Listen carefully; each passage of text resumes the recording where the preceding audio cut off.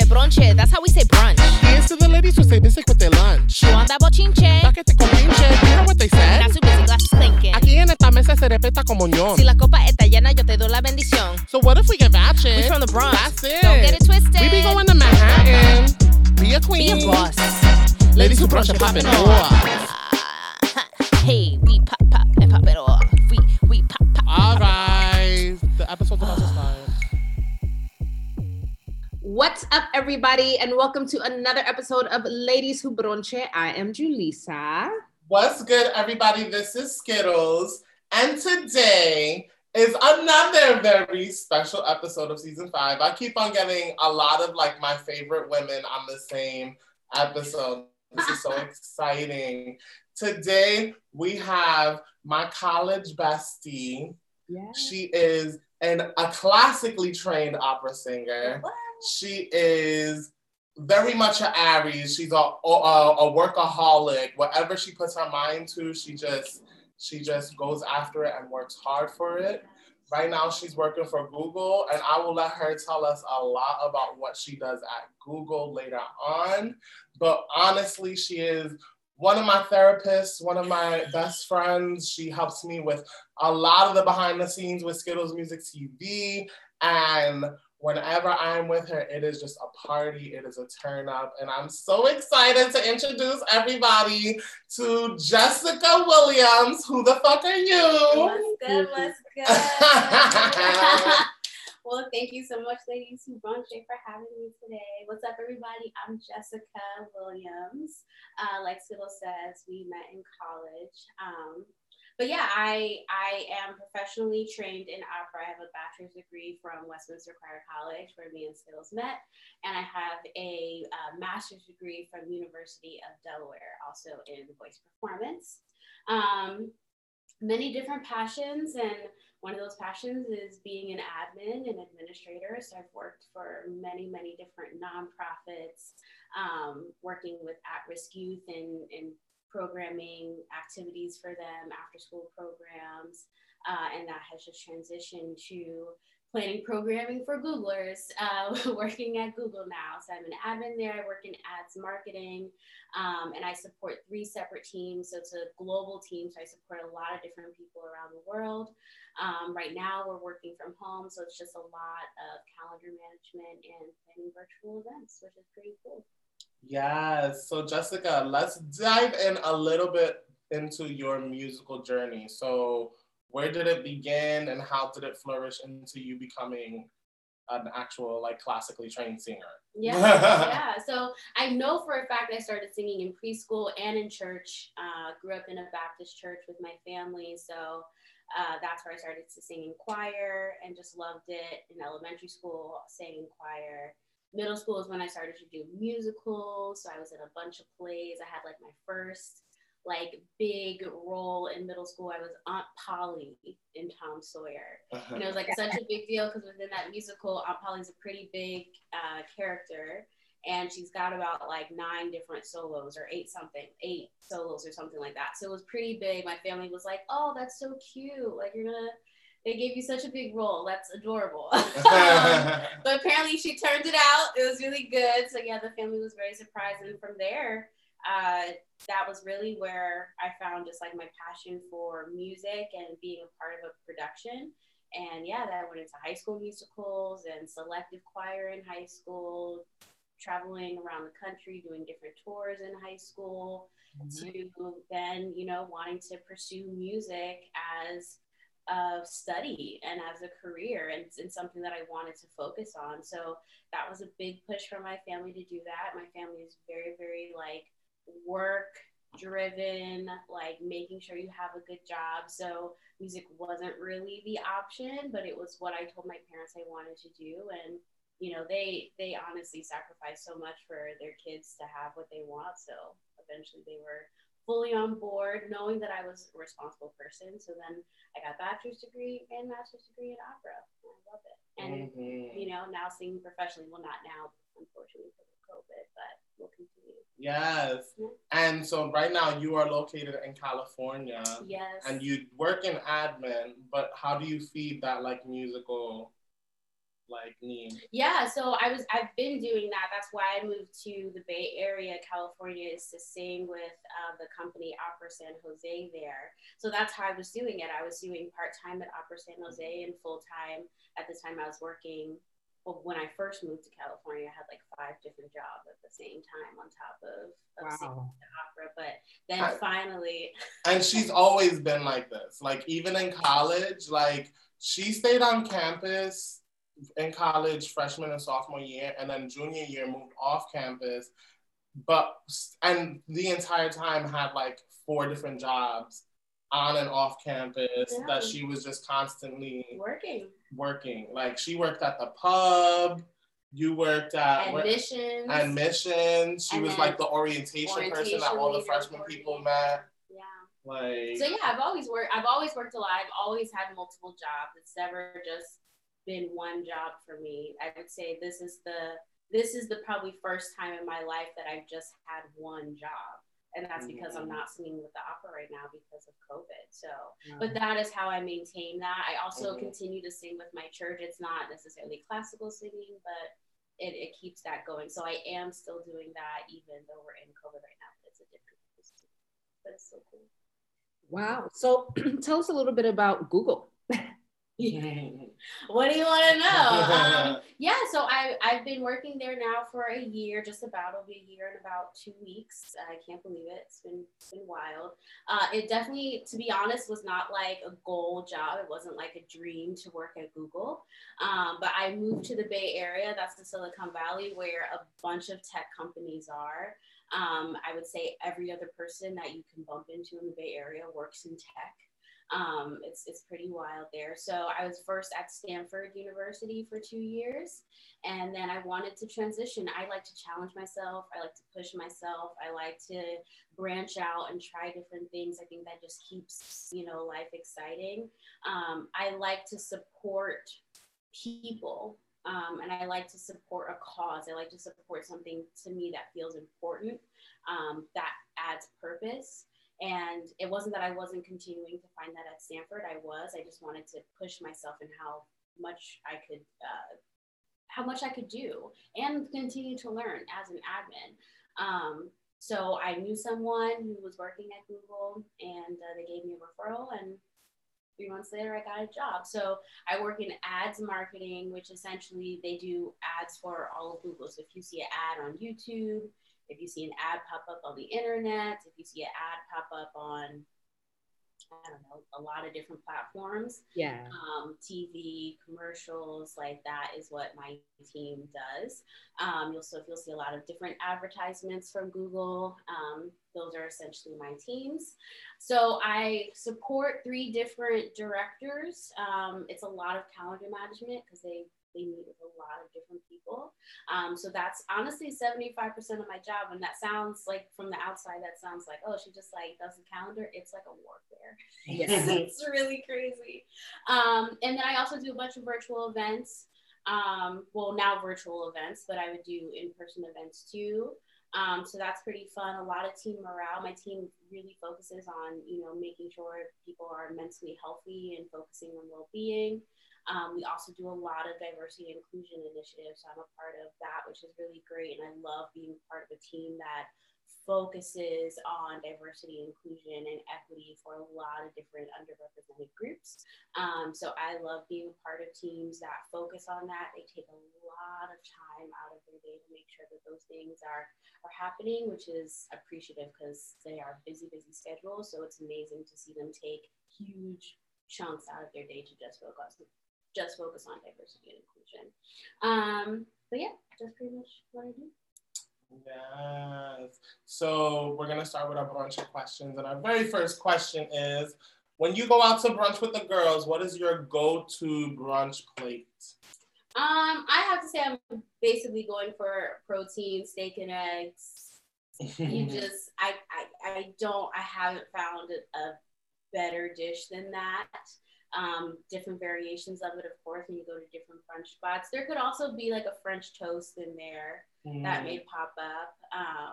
But yeah, I would say it's definitely gonna always be some type, or at least that's definitely where I'm looking first, is what kind of steak and eggs they got. And I think how do you take your steak, Jessica? Medium.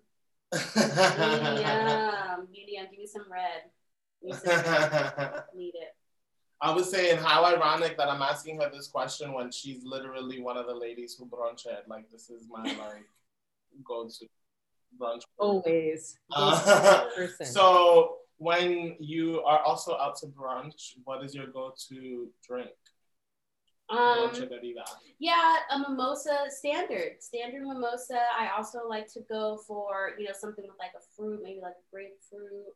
That has like a nice flavor in it would be really good. Sometimes a marg. Yeah. A margarita at breakfast is pretty decent. It's very refreshing. So they have like a different kind of like flavored margarita. May go for that too for brunch. Yeah. So tell us. Say that again. Sangria. I miss sangria. I love a good sangria. So tell us a little bit about what it was like going out to eat when you were growing up. Oh man, yeah. So that's funny on different levels. My family's pretty introverted. My dad is very introverted, so does not like to be around like a bunch of people. So we would always try to find like a table where there weren't a lot of people because it would just help my family feel more comfortable. So yeah, but we went out to eat a lot. My mom is not really a cook. Bless her heart, bless her spirit. she's just not really a cook. We cooked. My grandma cooked a lot when she lived with us. She's been gone now about 4 or 5 years now. So yeah, I got a lot of the cooking skills from her, but my family went out to eat a lot. So it was, various different kind of restaurants, American style restaurants, franchisees. But yeah, it was mostly just like trying to find a place where there weren't a lot of people. So my dad could feel comfortable being out. That is so interesting. That's like part of the staunch memory of going out is the getting the right seat. Yes, it is. Yes, and it not being cold. Because my mom, like, if you sat her under a table that had like the slightest breeze, we had to move. She can't eat when she's cold. So I can't even tell you how many restaurants we've been to where we've had to change tables. Kid you not. Enjoying how this is the first time we've gotten an answer this particular before. Yeah, we haven't. So what is your favorite bochincha topic to discuss over a meal? I would say a lot of family topics always come up. I feel like work always is a topic that comes up. Just definitely a future, like dreams is definitely a conversation that always comes up. It's not really about kind of what's happening in the world, to be honest. I don't know if that's intelligent or not, but it's really just about, I guess, because time around the table, especially with family, is about family. And it's about reconnecting. And especially now that we're older, we're all in different places, living in different areas. We're not together as a family a lot. So especially with my family, it's definitely just talking about the future and kind of dreams. If it's with my friends, it's also kind of talking about the future, right? Like, what are we doing? What are we pursuing? What's the next trip, right? What's the next vacation that we're going to take as a friend group? Where are we trying to be within a year? Like, kind of what are we looking for? I know some people are talking about dogs and, possible, me too, right? Possibly like living somewhere else, or like dreams of owning like property somewhere else. Like, so it's always great to have those conversations, because it's always just good to see how people are constantly, I don't want to say reinventing themselves, but pushing themselves to be in the kind of the next place they want to be at. 100%. Awesome. Oh, can I have some? Okay, cool. So now we're going to move into our Tuta Loca Es section, where we call out motherfuckers who are doing the most. Motherfucker being Mother Nature, because daylight saving time comes every year. This is nothing new. Okay, no surprises. But this year, 5 o'clock, I feel like I start my day, 3 hours pass, and it's night. Yeah. It's way too ridiculous. It's kind of like fucking with my like internal clock, because it'll be 5 o'clock and it's dark outside already, but my body will like fast forward and I'll feel like, all right, it's 10 o'clock, like time to start getting ready for bed. And it's so weird to experience it this way. And I wonder if it's because now that we're at home, you know, we don't have the usual tricks of being distracted by certain things to not notice how quickly the sun actually disappears in the day. This shit has me like literally, I feel like I'm tweaking some days. I'm like, yo, 7 p.m. and I'm ready for bed. I was just about to say that. It's like I'm tired and like ready for bed by 7:30. It's like 7:30. I'm ready to be knocked out and not wake up until the next day. It's really wild. But I think like kind of what you're saying is right. Like being at home, like the day really ends when the sun goes down. There you go. The day really ends when the sun goes down. Like you're not like commuting like you used to. Like there's not as many things that keep you out. You know, even though the sun has already gone down, like, you know, it would have been when we were kind of in like our normal routines. But now we're home, like schedules are done, like there's nowhere else you can really go out. It's like when that sun is out, so are you. Right. Yeah, no. And even yesterday, it was funny because our reservation for dinner was 5 p.m. and it was already getting dark when we were on our way at 4 p.m. And so it felt like we were out for a night on the town, and it was really like an early evening on the town. But it was just like that mindset. Like I feel like the day just goes mad quickly. Even now, like it's 2:45, and it feels like the sun is already starting to get ready. It feels like 5 o'clock. Yeah, you know, it's getting ready. It's getting ready, and it, honestly, like it's just. I'm a little worried if the COVID numbers keep going up and like shit gets crazy, and that feeling of lockdown, like extra lockdown on top of that early sun, is really gonna have us out here just like bears. Like I feel like we might actually like hibernate this winter. There's just nothing. My body just doesn't want to do anything after dark. I have no enthusiasm because it's cold outside, so it's not like I'm excited to be out catching this wind. So I don't know. It's just fucking with me. And I think that there's a lot of preventative things that people can do. So seasonal depression is real. And, you know, I feel like because we don't name it that, a lot of times we're just like, yeah, what's wrong with me? And we walk around all winter wondering what's wrong with us, when it could be legitimate, you know, seasonal depression. The weather changing does affect our bodies. We are in sync with nature in that way, in the same way that like when the moon shifts, right? Like that fucks with our emotions. So, you know, I feel like it's important for folks to remember self-care, and that looks different for everybody. So if there are days you're glued to the couch and you're Netflix and chilling, then that's what you did today. Give yourself permission. If you stay home and, you know, you do a little spa day for yourself, give yourself permission. If all you do is sleep, give yourself permission. Like there's just a lot of emotional burden that comes, especially during a holiday season where there's a pandemic, and like holidays don't even look the same anymore. We're gonna be in our bag, but it really feels brutal this year is all I'm saying. Especially given like the fact that we just are in not, and I almost want to say we're coming out of, but we're not really coming out of. At the height of COVID, like when it was March and April, May, June, we were on lockdown to the point where time ceased to exist. Like it really showed us how time is really just this construct that like it don't matter whether the sun is up, whatever, because we were just all really just staying home and not going out for anything. So then going back into that and like having it get dark early when we already have been for so long constrained to our apartments already, it's like a double whammy. Like, it just doesn't feel right. But, you know, I think we will survive. Again, just be aware of what you need, what your body is asking for. It is absolutely natural. Our bodies do slow down in the winter. Yeah. It's true. It's a scientific fact. So don't allow yourself kind of naturally inside too, because again, it's cold out. Don't allow yourself to freak out about the seasonal colds that are happening. I know that there have been some people coming down with colds and people start freaking out because they're like, oh my God, do I have COVID? I need to get a test. Like this happens naturally. People get sick during this time of year naturally. You know? So get tested virtually. Also, don't be afraid to like go for a walk if you need to. Like sit out on your terrace, get that fresh air. Yeah.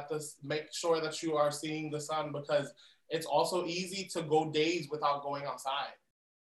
Like that's me. Sorry, I needed my water. That's me. I definitely easily. I'm like, oh, it's been 3 days. I should go take a walk. I haven't left the house. Yeah. For sure. But we got this, we got this. Best of luck to all of us in our hibernation seasons. May, our bellies be full and the fat burn off quickly. Ooh, this looks good. Oh my God, this is delicious. I definitely want to taste that. Oh my God. Wait, pass the salt? All right, and now we are moving into our plate of the day. Growing up with white folk. So I am really excited to be talking about this because I think there are certain parallels in my growing up that I could identify with people who grew up around white people. Not because I grew up around white people, the opposite, but because my indulgence of white culture made me stick out in a way that people were like, oh, so like you're basically white. And then I was the white person, even though I'm not a white person. But I've always wondered what it actually felt like to grow up in a community where there were a lot of white people. And so when we sort of teased about this last night, I was like, holy shit, yeah, I didn't even actually realize that about your upbringing. And it then made me realize how little I know in general about your upbringing and your relationship, not only growing up in a white community, but like what that meant for your proximity of Blackness and how people may or may not bring your Blackness into question and digging into that in a very specific way. But I wanted to start off sort of just asking, what is your relationship with your Blackness? Like what is, if you could, whatever that means to you, what is your relationship with your Blackness? Yeah. That took me honestly forever to kind of figure out. And it's not even that I have figured it out, to be honest. It's more of just kind of like I'm okay with kind of where it is within my journey of just like being myself, right? Just being authentic to who I am. So just kind of taking it that way. But kind of the road to discovery was just kind of figuring out one, like what does it mean to be Black? Either way, like what is that definition? How do you really find that? And if you kind of feel outside of it, like you don't naturally have that kind of innate definition within you, like how do you find that within yourself? So I feel like the first kind of exploration was through music. That was kind of like the easiest thing. And that was honestly just my connection because I connected to music already naturally as a person. It's how I express myself. It's how I connected to my emotions. It's how I communicated sometimes was that way. So I always liked kind of more of the hip hop, R&B type of music. So naturally, it wasn't anything that was forced. Like I was a person like listening to like my CD player handheld to like Jules Santana on the bus, right? Like, you know, when everyone else was listening to like, I don't know, Britney Spears was really popular at the time. Avril Lavigne was really popular at the time in like high school. So that was kind of the way I really expressed myself through music. I remember in elementary school when I was even younger, I ran for like student council secretary. And I ran under the name Jazzy J, and I like I rapped my speech in the cafeteria, and I guess that was another way of like associating myself with Black culture, even though like it wasn't something I was really around, and honestly still at that point like didn't know what that really meant.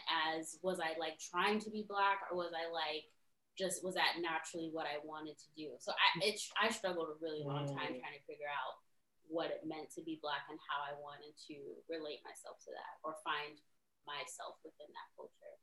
And can you tell us where you grew up? Tell us a little, set the context for us. Yeah, so I grew up, I grew up in Bucks County, Pennsylvania. If you followed the U.S. election, you may have heard that county come up a lot within, you know, the Pennsylvania numbers. So yeah, I grew up across the street from a farm that literally grows corn. suburban area. My elementary school was literally like 2 blocks away from me. My elementary school was maybe like a 10-minute drive away, and my high school was, pretty close too. My high school is very big. I went to Pennsbury High School. My graduating class was like 1,000 people. The prom.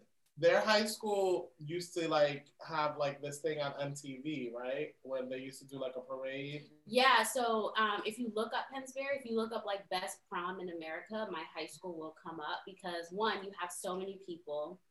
There's at least like close to 1,500, 2,000 people that go to prom. So that's a huge prom. It's always a different theme. There's a huge like 2-hour parade before it. And some of the most iconic like things. That's what I'm saying.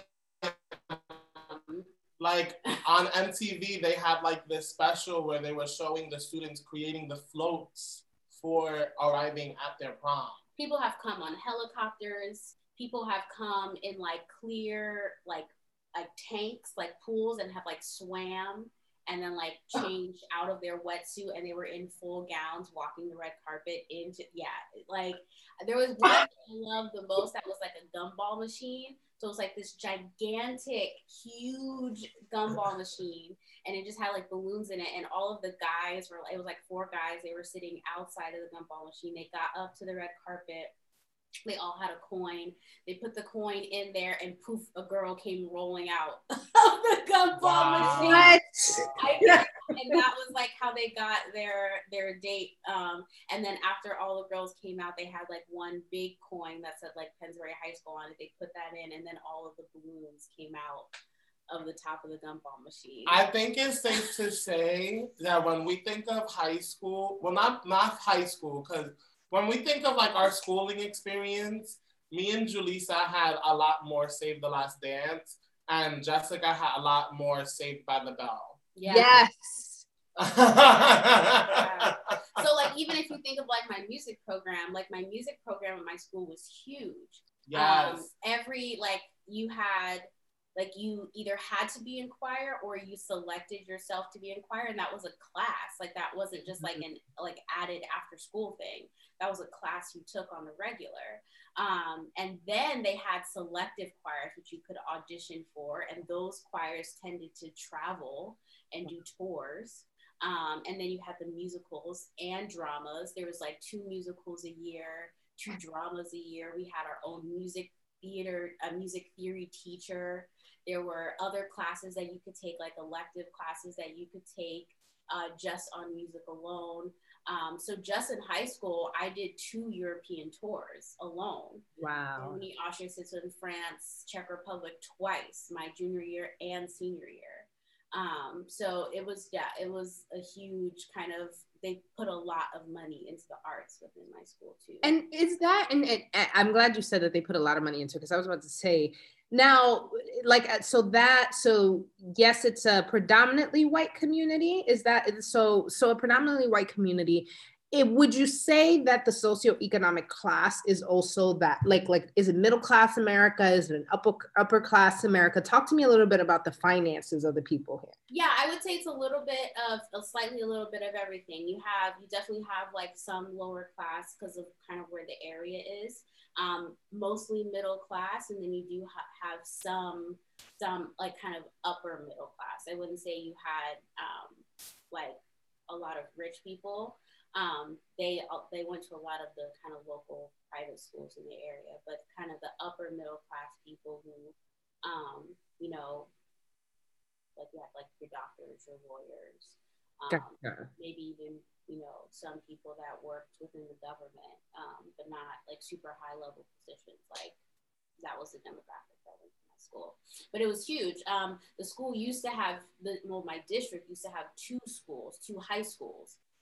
And then right before my freshman year, actually, they combined the 2 high schools. So I would say those 2 high schools maybe had slightly even different demographics, but then once they combined them, kind of everyone was there. Gotcha. And so let's get to the nitty gritty of it. So you're a Black girl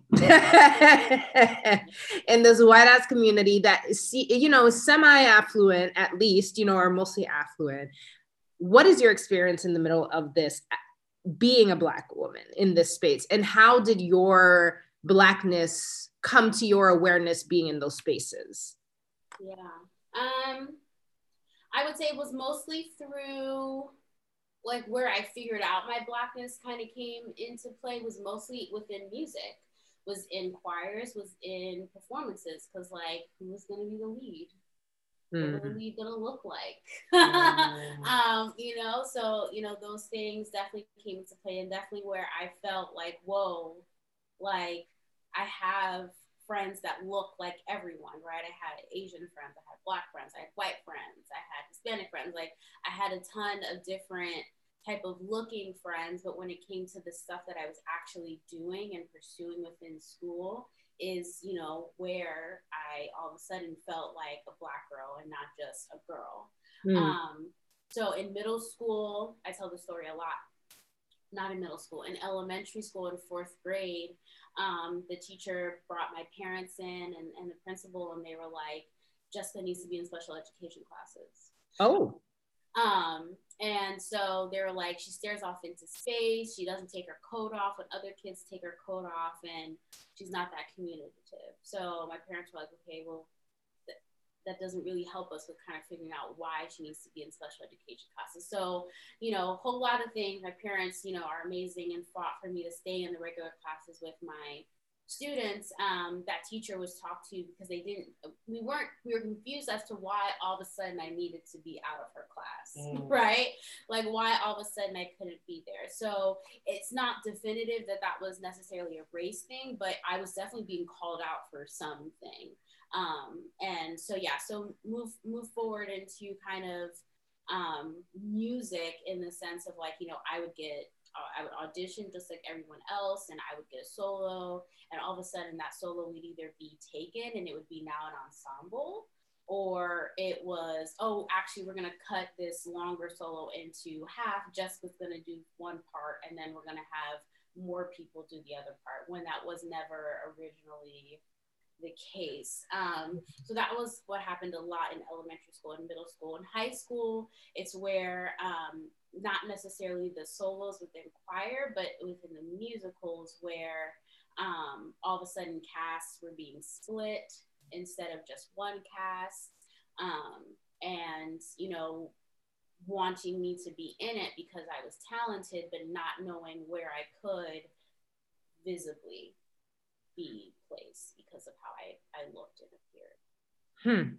And outside of like school, what was the experience of being in that community? Would you say that microaggressions and things like that were something that were very present, or was it one of those things where it was like, yeah, it was obvious that there were a lot more white people than everyone else, but nobody talked about it or cared that was the case? Yeah, I mean, I also think it's a little different too. My siblings, we always called ourselves like, we're the Williams kids. We always really felt like an exception to the other Black people within our community. Of course, there were Black people that went to my school, people that we were friends with. We would be accepted different places that a lot of our other Black friends would not. I feel like people felt comfortable with me and my siblings and our family because we were talented. My siblings are very intelligent. So they got a lot of different awards and recognitions just for their intelligence and being smart. And I got a lot of recognition for being talented. So we were an exception to a lot of the rules within my community. So I would say microaggressions in the sense of, I mean, yes, I got them, but also seeing how my other friends were definitely treated differently than I was. I wonder how much, like, because I know that your father and your mother both were people that went to college. Like, they're both educated. Your father was a fraternity guy. Yeah. Your mom was in a sorority. I wonder how much that played into you guys being the exception. Like, or if because they went through these levels of education and training or whatever, if that then affected how they brought you up to then, you know, like, where's the influence that makes the difference in the experience? Yeah, so, I mean, the influence there is like my dad, he's from Detroit, Michigan, and my mom is from Shreveport, Louisiana. Like, my parents grew up in Black communities, fully Black communities. My mom grew up in the hood. She grew up in the ghetto. They ended up going to school together at Fisk University, so an HBCU in Nashville, Tennessee, and that's where they met. They wanted a different life for their kids.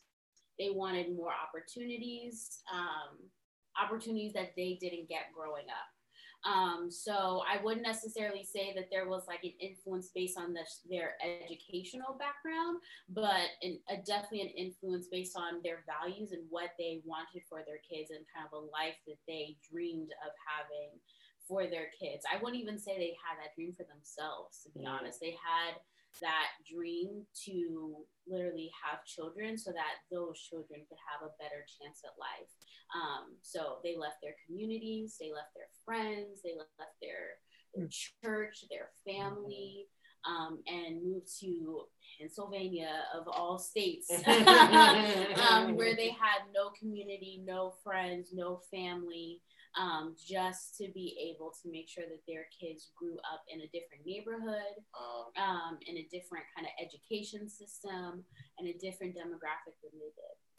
So, no, I was going to say, I'd be interested to how the rest of the family responds to y'all in terms of like, how is it the case that you guys are an exception to what, the turnout was in the families on either side, or is it just the case that you guys do come from a lineage of folks where a bunch of people did that? So not just your parents, but their siblings, right? And that there's this idea that the Williams family, though not in the same community now, does have the same sort of status, or is it one of those things? I guess the real question I'm asking is it one of those things where it's like y'all are looked at as bougie and different from the family, or is it like, like that is the posture that this family has taken, and so it's not looked at as they think they're better than us, or is it a like, nah, they're with us?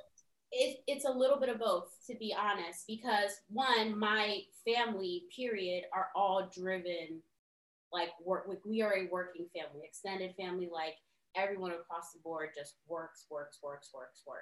Like, just, it's Thanksgiving. We just had like a family Zoom call, and someone just announced that that they weren't at like any kind of family gathering because they had to work, and people were cheering. So they were like, yeah, work, don't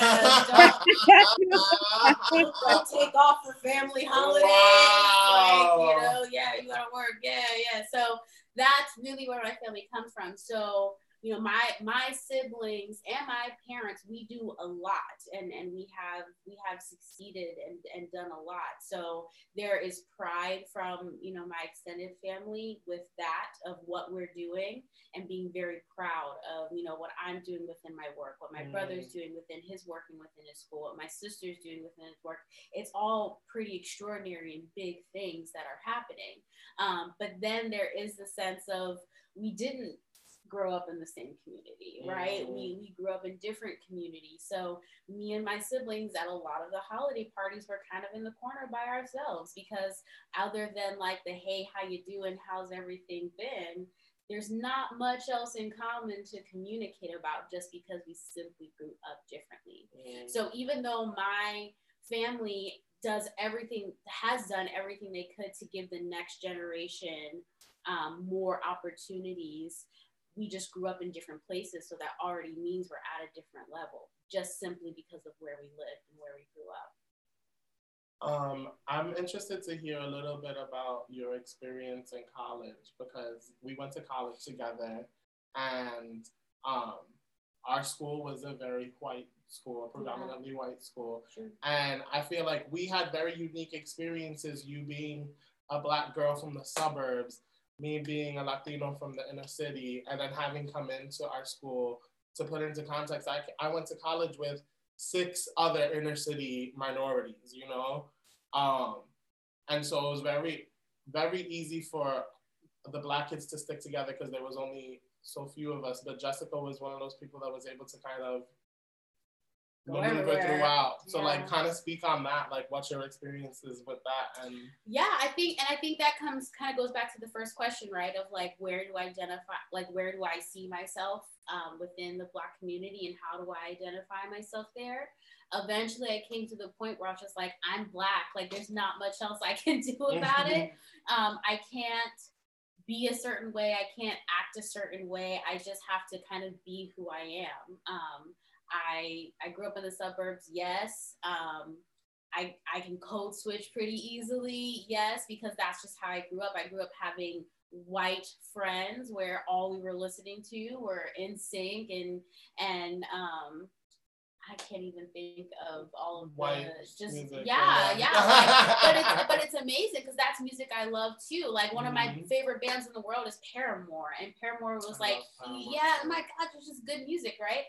So that was huge, but that wasn't necessarily something that a lot of the Black community was listening to at the time, right? It was alternative emo rock music that was popular, but it wasn't necessarily like, you know, huge of what the Black community was listening to at that time. So I listened to a lot of different music because I had a lot of different friends and I was accepted in a lot of different areas, and I knew how to act within each different community, but I also knew what I liked. And so by the time I got to college, like I knew I liked being with people that did have a culture, right? That did have an actual true identity. So I connected a lot with the Latinx community and a lot with the LGBTQ community because they had cultures that they could grasp onto. They had history that they could grasp onto. They had a language that they could grasp onto. And that was fascinating to me because I, as a Black person in America, don't really have that. I'm just American. And everything else about it is kind of what I have made myself to be, other than that stamp of color on my face of being Black. Now, would you say though that you always even like did you always feel safe as a Black person? I ask that because I always feel like growing up in the inner city, one of the things I think about areas like yours stereotypically is like, oh, if I'm a Black person out in these parts, then I'm a target. I'm not safe here, right? Like, oh, if somebody wants to snatch me into the night through the cornfield, this is a great spot for that to happen. And then oftentimes when I am in those spaces, the first thing I instinctually run to is to compromise my Blackness in order to hide and sort of like camouflage as much as possible. And so I wonder, like, did you grow up feeling safe? Like, or was that a thing? Like, would you fear the police, would you say, growing up where you were? Or was that not? No, that definitely was not a fear that I've had, to be completely honest. It wasn't necessarily a fear of the police coming to, you know, kind of like harass me or like ask me where I've been coming from. It was more of people, not necessarily cops. It was more people asking me and wondering or looking at me because I'm in an area where I've grown up my entire life, right? Even walking around my neighborhood, like I have to like make sure that like I'm wearing the certain like the right amount of clothes to show that like I'm just taking a stroll around my neighborhood where I've grown up my entire life. Like I'm not an outsider, but I am probably one of maybe 2 or 3 Black people that live within my neighborhood. Wow. So there's really not that many. So just to like, you know, see another Black person walking around, you already kind of feel like you have to just make sure that people know that you're not about to run up on them, like you're not following them, like you're just minding your business. And that you live here. You have to kind of like project that in some way. Wow. Yeah, so not necessarily scared, but just like making sure people know that they're safe, which is twisted to have to do, but yeah. Yeah. So did you ever find yourself in moments where you felt you had to defend your Blackness or like sort of not explain your Blackness, but defend, when I say defend, like, I mean, like stand up to a misconception that somebody may have about your Blackness to white people around you? Like, were you ever fetishized or watched Black people in the community be fetishized or like sort of like looked at as a science experiment? Or was it really one of these things where it was like, yo, people didn't really ask those sorts of things? Yeah, no, I didn't have to go through anything like that. It's definitely has been more of just like microaggressions because people not Black felt comfortable with me.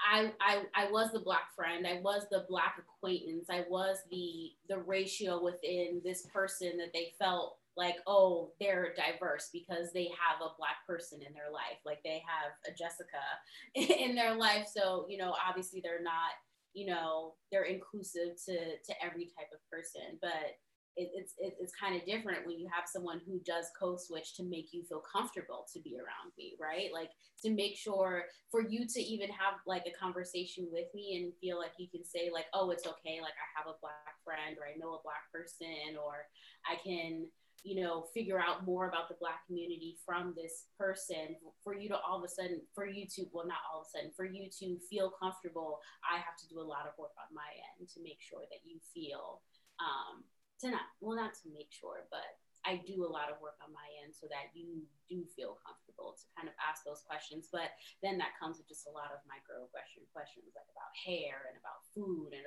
about, you know, where my family comes from. Like, I have no idea. America. So would you say that like in this time right now, in the middle of this like resurgence of heavy conversation around identity and Blackness and even things like reparations, right? And how this country has just completely fucked Black people. How have you seen your white community respond? Has their engagement around you changed? Is there a lot of white guilt that you're seeing and managing with folks? Or have you always been down with the woke white warriors who are just sitting here looking at everybody else crazy like, yep, y'all had it wrong all these years? Or are you doing some labor right now as a Black woman in a lot of white people's lives? Yeah, I think the biggest thing that I'm doing right now is showing empathy and making sure that they are aware that there's work to be done in realizing about the history of this country, but understanding, especially if they're in that place where they felt like they aren't privileged, or they all of a sudden have realized that they are privileged and trying to figure out what that is, and like kind of mortified that they weren't truly plugged into the history of America in order to fight more sooner. Maybe like they feel like what they're doing right now is way too late, and that they're on the side of wanting to be an ally and wanting, you know, true equality for all, but now they just feel like my eyes weren't opened wide enough sooner. They're mortified right now. Like they're really horrified. So those are a lot of the type of people that I talk to. And it's in order for me, I feel like in order to make sure that the work is still being done, that progress is still maintained, you have to give a sense of empathy, or they are going to start to do things that are huge, like huge gestures, and get worn out and overwhelmed super fast.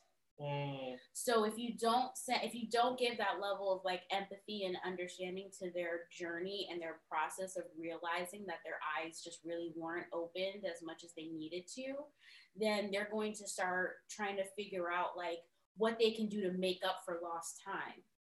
And when you're sprinting like that and pushing so hard and so fast, like, I gotta make it right, I gotta make it right, I gotta do my part, like, you take on a lot and you get very overwhelmed. Like, I just see, like, they look like deer in the headlights. They're just like, well, what can I do? I have to do this, I have to do that. It's like, yes, like, those are all great things, and those are all important things, and that we do have to do. I'm not saying that we're not. I'm saying, like, take something small, take something that you can do every single day that's going to continue to push that needle, that's going to continue to move the mark. Be kinder to yourself with understanding the history and the journey. Be kind to yourself when talking to someone else within the Black community, right? Be kinder to yourself within these moments so that you can really grasp, really understand, but also continue to do this for much longer. Like, this can no longer be a movement, which means at some point it's going to end. This is what we have to do on the daily, every single day. So that's been my biggest job when talking to people. It's just making sure that, like, yes, I know it's very overwhelming. I'm so sorry. You're just figuring this out now. But you know, I'm glad that you are welcome. Awesome. You're welcome here. Now take the time to really dig your feet in. Take the time to really understand, and take the time to find a purpose within it, right? Pick an area of where you want to focus and where you want real change to happen, and focus on that area. Understand it, learn about it first. Don't just throw time, money, and efforts and ideas at it. Take time to understand where it is first. Be kinder to yourself, slow down, and then kind of make those big gestures. So, you know, that's kind of being kind. I think that, like, there was a point where at the beginning of COVID, when a lot of things were happening and, you know, shit was going down, I noticed that you had started watching, like, a lot of documentaries and kind of, like, making sure that, like, you were kind of educating yourself. Had to.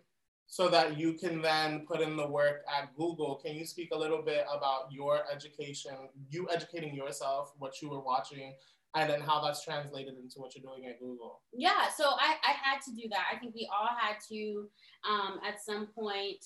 Again, like, I grew up in a Black family, but we didn't really talk about a lot of Black history other than just, like, what my parents went through growing up in the 40s and 50s and 60s, right?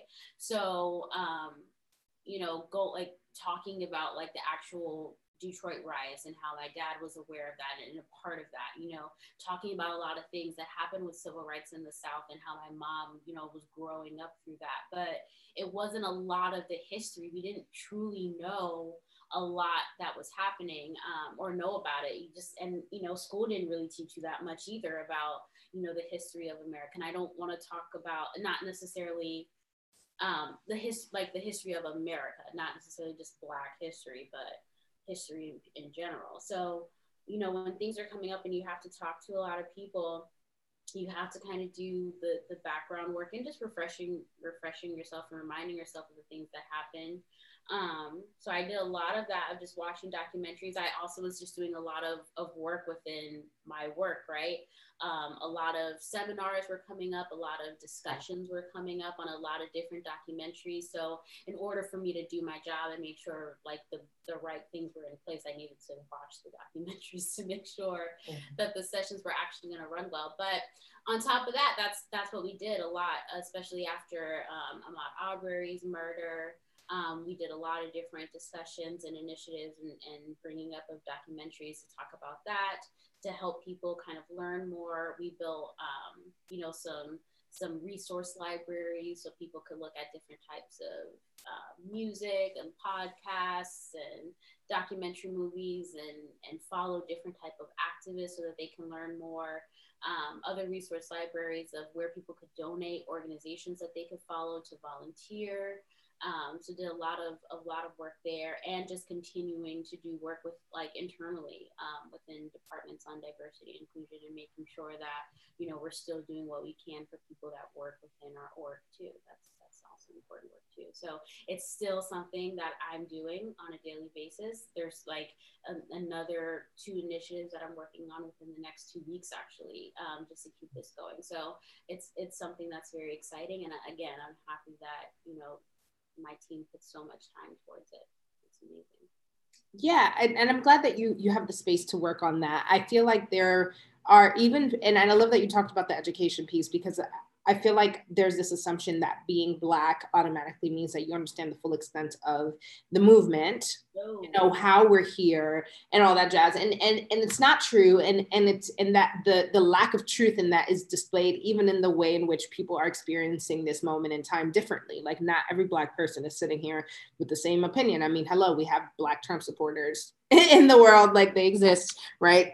And so there is this way in which we have to dig into our histories and look at things for what they are, to really be able to unpack, well, what is the progress? What are we progressing from, right? Because one could argue with that, like, and this is not your story necessarily, but like, there are people who grow up in white communities, and it's so much so that like they're engulfed in the experience that they had there. And so now the larger history of Blackness in America starts to seem a little false or even exaggerated for some people, right? Where it's kind of like, well, I'm a Black person in America and I've been that my whole life.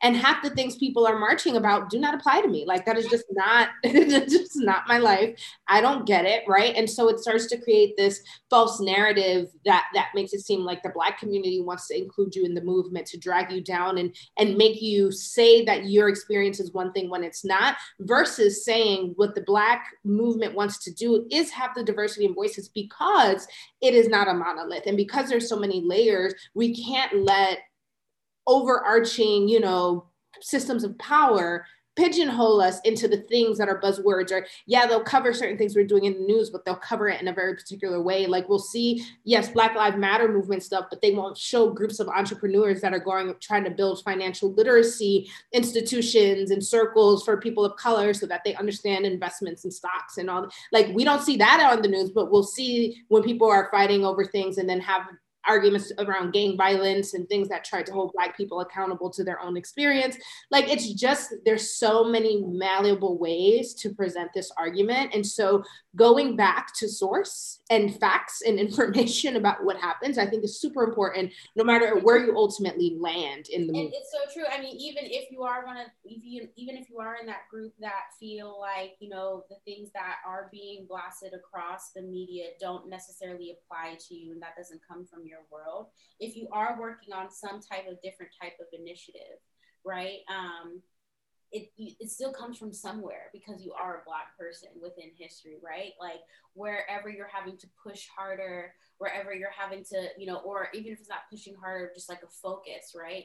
Like, that focus is coming from something that has happened within American history, within the Black community. So it is important to always just continue to educate yourself and remind yourself of some things. Like, I was watching a documentary for a discussion I was having like last month with my team, and there was like some archival clips from Georgia with John Lewis, and how he was leading a non-aggression like workshop, right? Like, how to not use force on another person if you're being attacked, right? Because they were about to go do a sit-in at lunch counters. They were about to, freedom riders, they were about to ride on the bus. So they were doing workshops on how to not fight back and how to be peaceful when someone else may be attacking you and fighting at you. And I was like, watching this workshop in this archival video, and I was like, how have I never seen this? Like, how have I never seen something about this? Like, this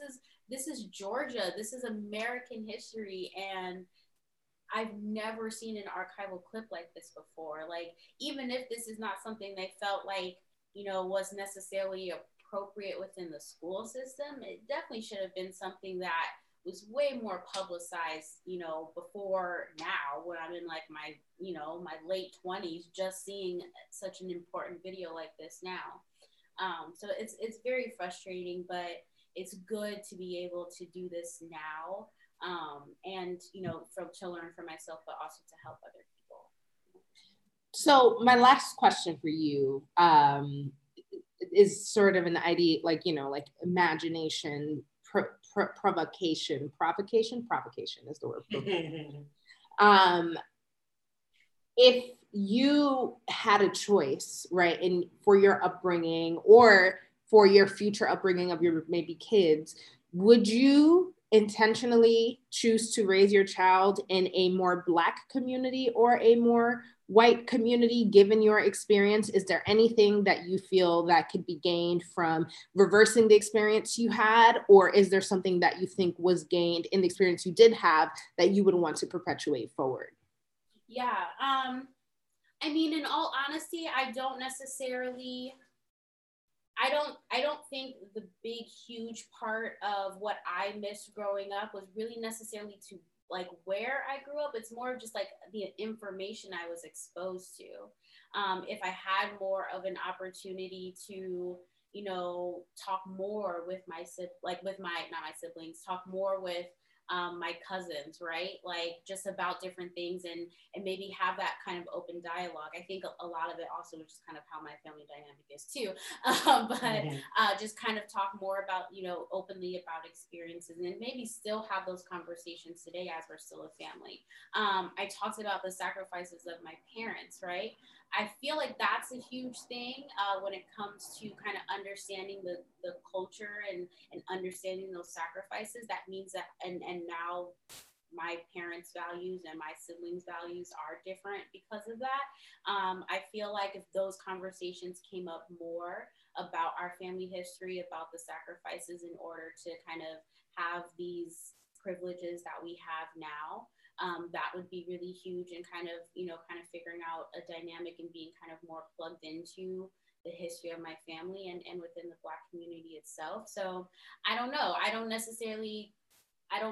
think it would necessarily be a location thing, more of just a lot more exposure to the history and the community of the family, I think is kind of the biggest thing, and kind of where I feel like I missed a lot growing up. Amazing. So happy to hear that, because, sometimes there are people, and in Spanish, there's the phrase mejorando la raza, which means improving the race, right? Which is always associated with this idea of like marrying white or including whiteness in the experience to better the experience.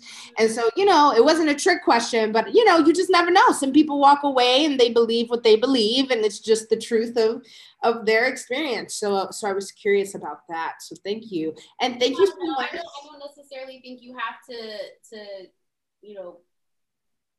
clean the bloodline. I think in order to have a better life, I think that's crazy.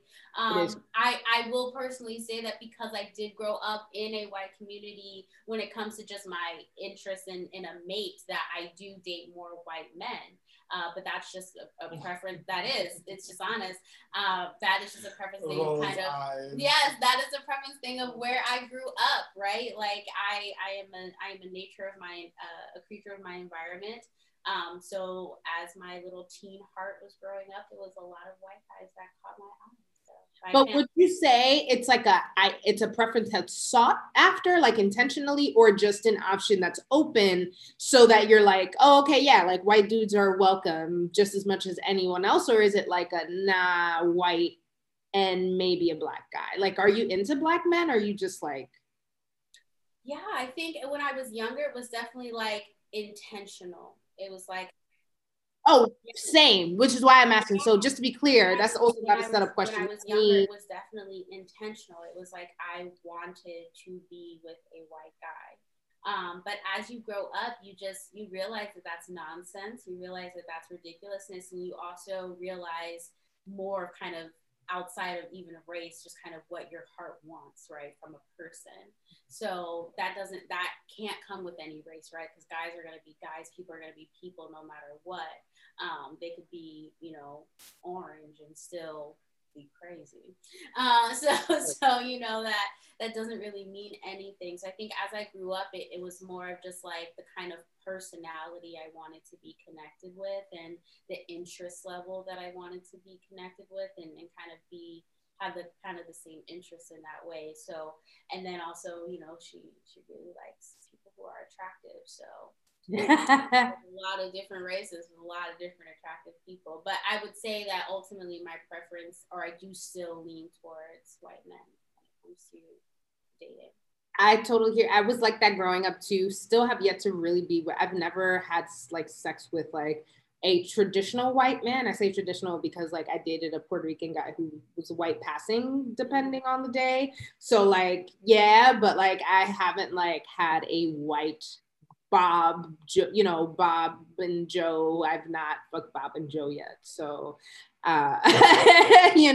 what I thought was my preference has yet to become my reality. But that's really cool. Jessica, thank you so much for coming on today, sharing all these gems. Can you tell us, where can we find you and follow you on the interwebs? Oh yeah, I'm not huge into social media. She's definitely more of the behind the scenes kind of girl. But yeah, you can follow me on my Instagram, Soul Music 13.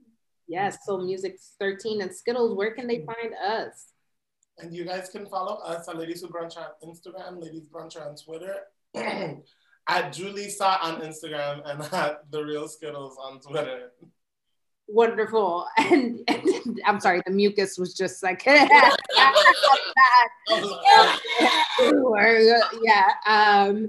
And thank you guys so much for tuning in this week. And until next time, bronche.